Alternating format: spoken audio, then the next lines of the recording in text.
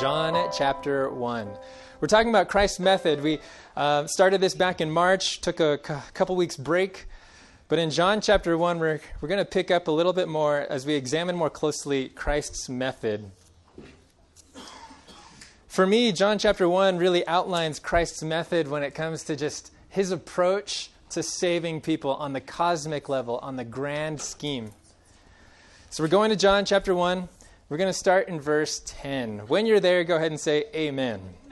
All right, awesome. John chapter 1, verse 10. It's the fourth book of the New Testament. The gospel writer John, he's writing probably 30 years after the other gospels have been written. He knows that Matthew, Mark, and Luke, they've kind of been looking at the story of Christ's life with a single lens, a single eye. That's why they're called the synoptic gospels. And John comes 30 years later, a few decades later, and says, you know what? There's part of the story of Jesus that some people just don't know. And so here it is, John chapter 1, beginning in verse 10. It says this, reading from the New King James. The Bible says, He was in the world, and the world was made through him, and the world did not know him. He came to his own, and his own did not what? Did not receive him. Keep that word receive just on a shelf in your mind. Paralambano. This isn't just your normal taking. This is kind of an initiative taking. You know how sometimes, I don't know if you've ever been in a situation where you're in a crowd of people and someone just walks up to you and just puts something in your belly and your natural response is to take it, right? That's kind of a passive taking. Paralambano, right here, receive, is talking about taking the initiative to receive. Paralambano. He came to his own, and his own did not do that towards him. But as many as received him, to them he gave the right to become children of God, to those who believe in his name, who were born not of blood, nor of the will of the flesh, nor of the will of man, but of God. And here's verse 14, talking about Christ's method. How did he come to us? And the Word became flesh. And did what? Lived here with us? Awesome. My Bible says dwelt among us. Any other versions out there? No?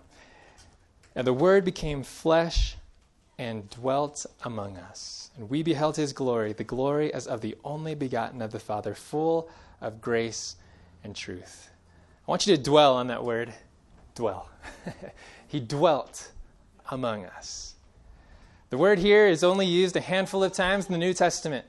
Once here in the Gospel of John, 4 other times in the book of Revelation. We'll look at 2 of those later on.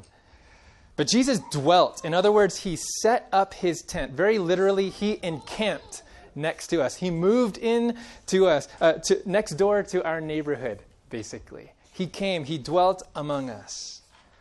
In other words, Jesus' ministry, his method, wasn't remote. It wasn't distance learning, so to speak. It wasn't via webcam or online. It wasn't a Zoom conference. No, Jesus came.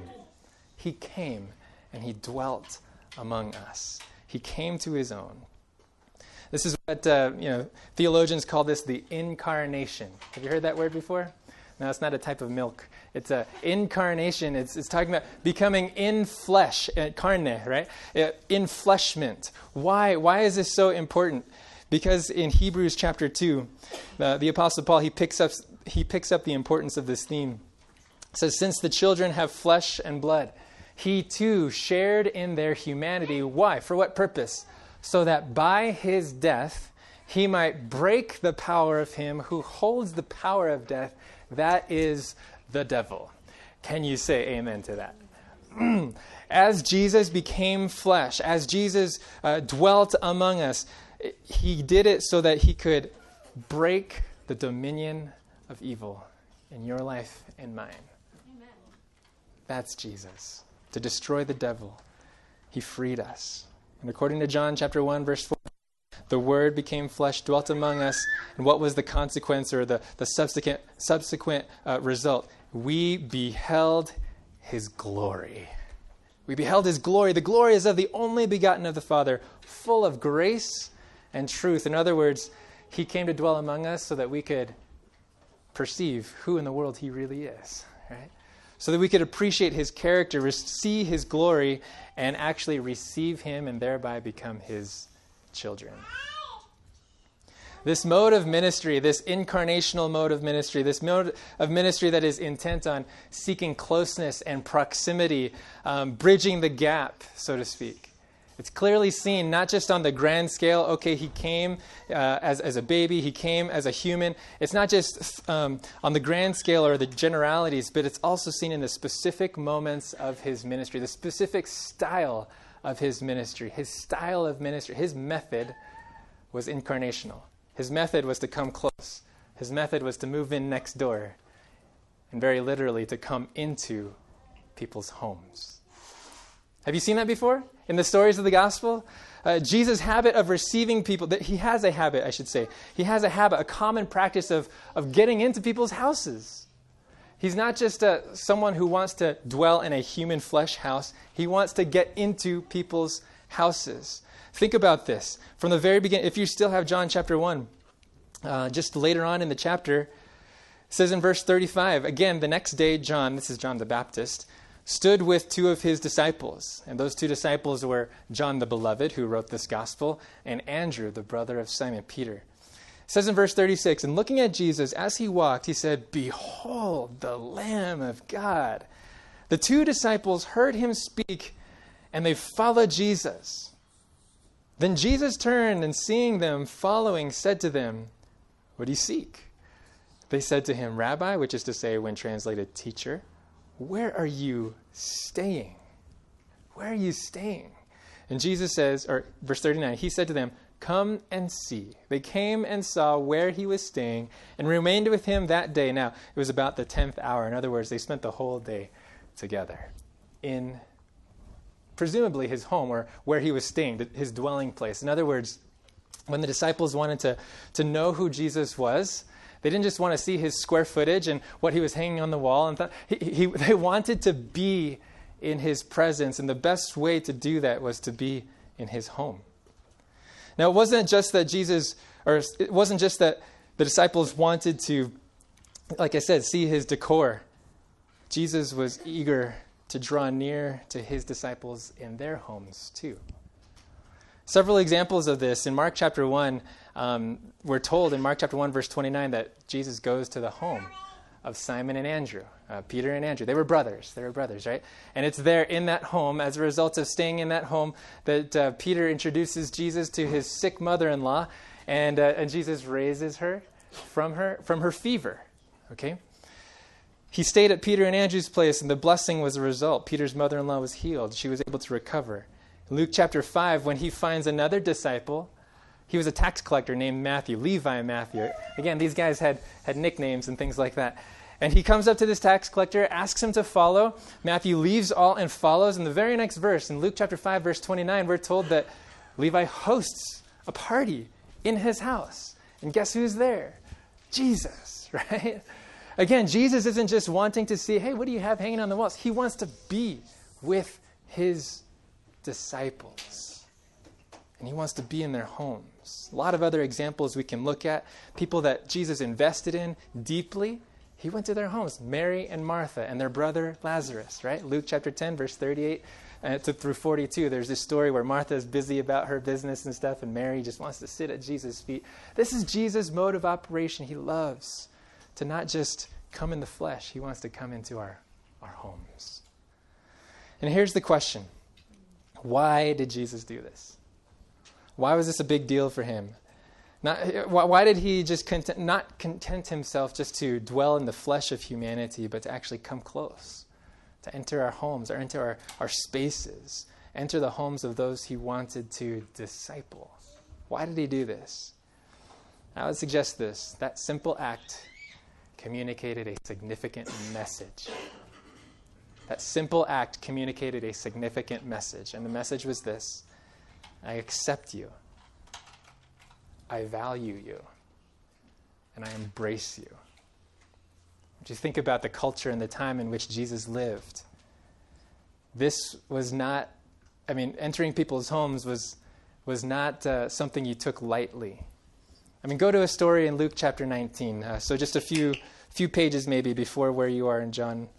Luke chapter 19, I think this story kind of highlights in particular, how culturally getting into people's homes was not something you did without calculated measurement. And just recognizing, hey, by going into this person's home, I'm communicating a lot, not just to that individual, but to the people around, okay? Luke chapter 19, maybe a familiar story to some of us. There's a man named Zacchaeus. He's a tax collector too, a chief tax collector according to 19:2, Luke 19 verse 2.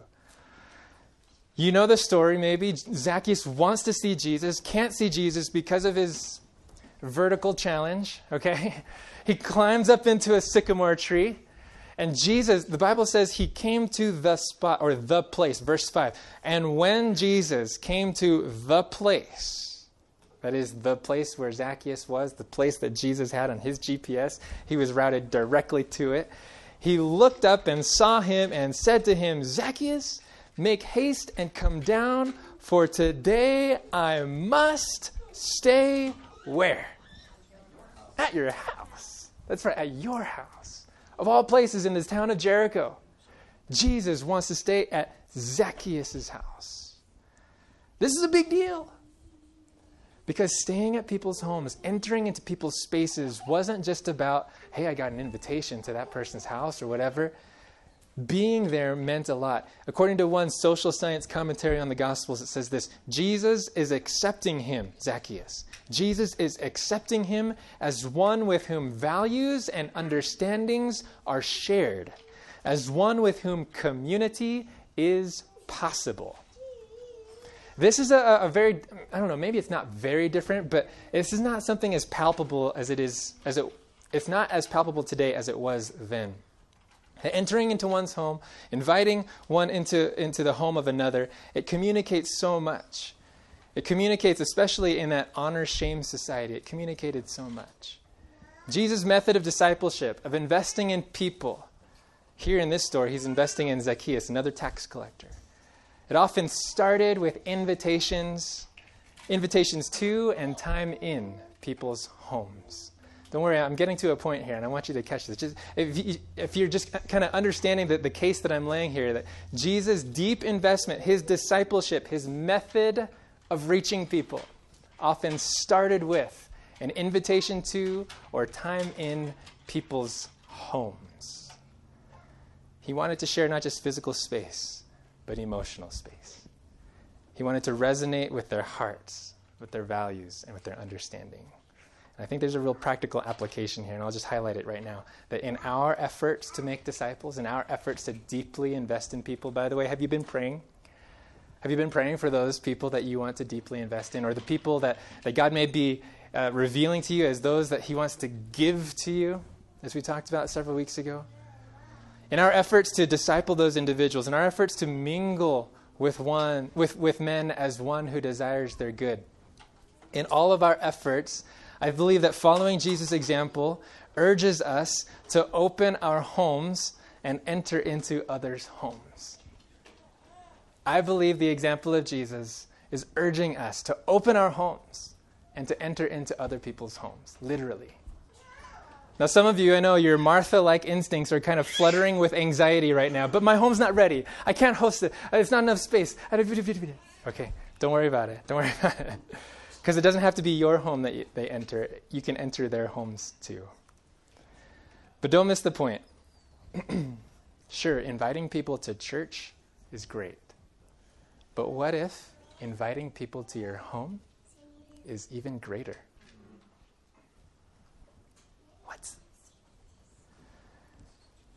What if God can work even more powerfully in that environment? Maybe we should say before we invite people to church, we should invite people to our homes. And that is to say that before we invite people to a place or a program, we invite people to our hearts. That's what we're saying. We invite people to our homes.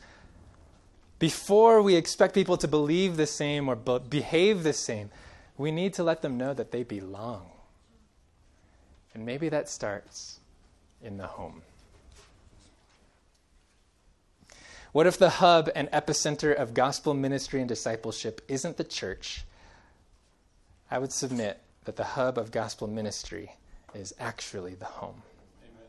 Sure. Home as the hub. Home as the hub. Are we following today? That's Jesus' method. It's right there. Hey, Zacchaeus, I'm going to stay at your house. Simon, I guess it was Andrew and John. Hey, come see where I stay. Peter and Andrew, I'll go to your house. Even mountain homes. Yeah, that would be awesome. And so this is why Jesus instructs the disciples. I mean, if you remember Luke chapter 10, Jesus is sending out the disciples 2 by 2. And some of his very first instructions, when you enter people's homes, right? That, again, Jesus is not just living this example. He's actually instructing people. He's telling, go to their homes. And if they don't accept you, then move on. But if they do, if you find a son of peace there, then stay there. Stay there long. Go from house to house. The early church persisted with this ministry.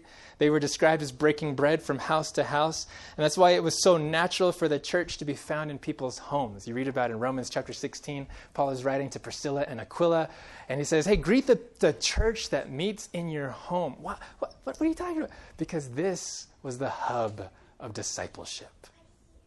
Not necessarily a program. Programs are great. Not necessarily a large building, and those buildings are great.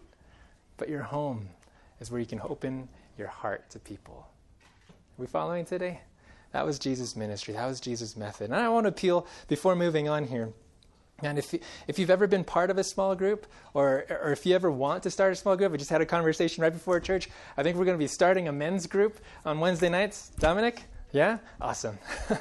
And so if you're in a women's group, in May. Sweet deal. And then we've got our mini small group. So here's just another practical appeal. Go ahead, start a group in your home. Maybe you're not wanting people in your space. Start a group and say, hey, we're going to meet in your home. Jesus did it. Jesus did it. I must stay, right? We can do it. Anyways, when it comes to small groups, I want to relieve you of the pressure of being scripted and feeling like you've got to have this lengthy program or whatever. Really, the content is secondary. The context is everything. That's right. Okay? The context is redemptive fellowship is what I like to call it. Focus on a context of genuine trust and friendship, and the content will follow. The content will follow. I'm excited about the things that are going to be starting up for ladies, for the gentlemen, and then for people who are wanting to know how to practically impact others' lives. So thank you, Kim, for doing that too. Now here's what I want to make sure we understand here. That this ministry of Jesus, of coming close and staying in people's homes, it's I think seeing the value of this happens as we see the contrast of it. Because the sad reality, especially in this story, Luke chapter 19, the sad reality is that this opening of the home, this relational embrace of others, was not the method of ministry of the leaders of Jesus' day. It was not their method. In fact, it was the complete opposite of the ministry of the religious leaders of that day. I mean, you can see it here in Luke chapter 19, verse 7. Notice the stir, the dismay that was just disturbed here that day. In verse 7 in Luke chapter 19, it says, "But when they saw it, they all complained." I think the English Standard Version says this, "When they saw it, they all grumbled. He has gone in to be the guest of a man who is a sinner." As if they're not. You see that? In that honor-shame society where status was the hot commodity, and it was a limited commodity at that point, entering into people's homes for them was about what they got out of the deal, how much status they gained by going to someone's home, what would be added to their reputation. But when it came to the ministry, when it came to ministry to sinners, their default was to stand afar off, assuming that others would step up to where they were, so to speak. But no, Jesus steps into your home and mine. He wants to step into your heart and mine long before we've ever become his friends. I love the picture of Revelation chapter 3, verse 20. It's the picture of Jesus, not a salesman, but one who wants to be your friend. I stand at the door and knock, right? I stand at the door and knock. If anyone hears my voice and opens the door, I will come into him and dine with him, and he with me. The Word who became flesh and dwelt among us is the one who receives people first in hopes that they will receive him. Luke chapter 15, verse 2, I love this. Another story, so go a few chapters earlier. Luke chapter 15, verse 2, it's almost kind of a repeat of Zacchaeus' house before it ever happens. In chapter 15, I'll start in verse 1. The Bible says, "Then all the tax collectors and the sinners drew near to him to hear him." The gravitational pull of God's love is amazing. Right? Verse 2, "And the Pharisees and scribes complained, saying, 'This man receives sinners and eats with them.'" There's that word again, receives, paralambano, takes people with his initiative. He receives sinners and eats with them. And notice, what they meant to be a criticism of Jesus was actually the keynote of his ministry. He receives sinners. Hallelujah. He receives you. He receives me. And I want us to look at this quote. I was reading this in my devotional time earlier this week.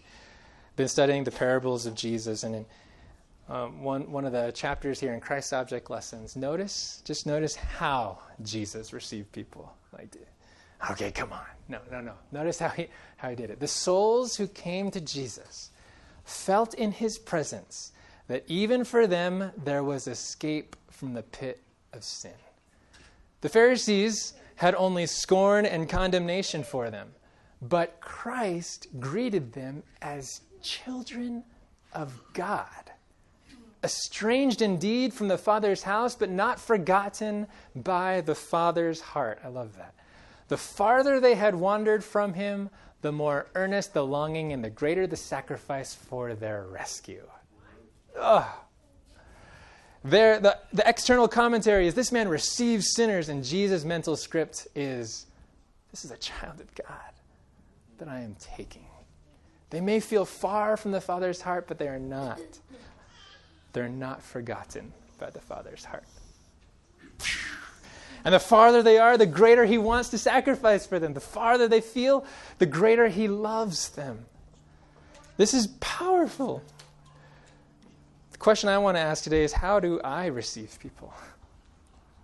Like when people are in my presence, how am I greeting them? What am I thinking towards them as I receive people or take people into my presence, let alone my home? Do we just tolerate others' presence, or do we see them as God's children and affirm that identity in the way we speak, not just with our words, but with our body language as well? Do we affirm that kind of identity in the way we interact with them, look at them, and treat them? Do those individuals who are in our presence or in our homes, do they walk away from our presence feeling that we've added value to their lives? Feeling that we've affirmed their identity as children of the Most High King? Jesus received sinners. He embraced them, took them to himself. There's no greater example of this than on that hill called Golgotha. The story of the cross is the story of the man who receives sinners. The story of the cross. Do you know the story? It's the story of a man who is more than a man. The story of one who was arrested and tried, shamed and crucified. All of that was worth it because there was a joy that was set before him. A joy that was set before him. He was willing to receive shame and scorn. He was willing to receive a bleeding brow and a crown of thorns, a rugged cross and wrenching nails, if it meant being able to receive sinners like you and me. He was willing to receive that so that he could receive me. We've been talking about receiving others, but do you know that Jesus has received you? Do you know it? Jesus receives you. He accepts you. He embraces you as a child of God long before you've done anything to deserve it. He died for you and demonstrated his love for us That while we were still his enemies, while we were filled with unbelief and indifference, while no chord of our own hearts resonated with any chord in his own heart, he receives you. Do you want to receive him today? Do you? Do you want to receive the man who receives you today? One day soon, the one who on the cross declared once and for all that he receives sinners will come on the clouds of glory, and he will receive to himself his beautiful bride. That's you and me. Oh man, this man not just receives sinners on the hill of Golgotha, he will receive sinners, you and me, for all eternity, fully, ultimately. He'll make us at home with him, and the dwelling place of God will be with men. Go with me to Revelation, last verses that we're going to be looking at. Revelation chapter 21. We talked about that word dwell, how it's used just a few other times outside of John chapter 1. Revelation 21. Actually, let me start with Revelation 7:15, and I have it here on the screen. And I just love the way that the NASB puts it. Talking about the numberless multitude who are redeemed by the Lamb, it says, they are before the throne of God. They serve him day and night in his temple, and he who sits on the throne will spread his tabernacle over them. The word is, he will dwell with them, right? This is what God wants to do for us. He wants to shelter us in his presence. And eventually, if you're there now, Revelation 21, verse 3, the climax of it all. Revelation 21, verse 3, and I heard a loud voice from heaven saying, behold, the tabernacle of God is with men, and he will dwell with them. Amen. I'll read it again. Behold, the tabernacle of God is with men, and he will dwell with them. They shall be his people. God himself will be with them and be their God. And God will wipe away every tear from their eyes. There shall be no more death, nor sorrow, nor crying. There shall be no more pain, for the former things have passed away. Oh, that's going to be a glorious day. Oh, that's going to be a glorious day. I've asked the song team, we're going to sing a song here together called Glorious Day, just kind of outlining the story of Jesus. And I just want to appeal to you. He's coming again to receive us to himself. You can come on up, get set up here. He's coming again to receive us to himself. So why wouldn't we receive him today? The crucified and risen Savior is also the soon coming Savior. Will we receive him today? Yeah. We're going to sing this song, and you're welcome to sing with us. I want this to be a congregational time. But I want to just have a special prayer with anyone who's just wants to renew their commitment to receive Jesus. And while we're singing, I want to encourage you just to kind of congregate here in the middle. This is kind of like an altar call, really. It's a smaller environment. You can sense that. But I want us, if you want to respond practically and just say, yeah, Jesus, please receive me. You know my junk. You know my past. You know. I don't think it's very possible that a man like you could want me. But if you can roll the tombstone away, if you can break the power of death, then you can receive me too. And if that's your desire, as we're singing, just come on over to the middle. Let's stand together while we sing.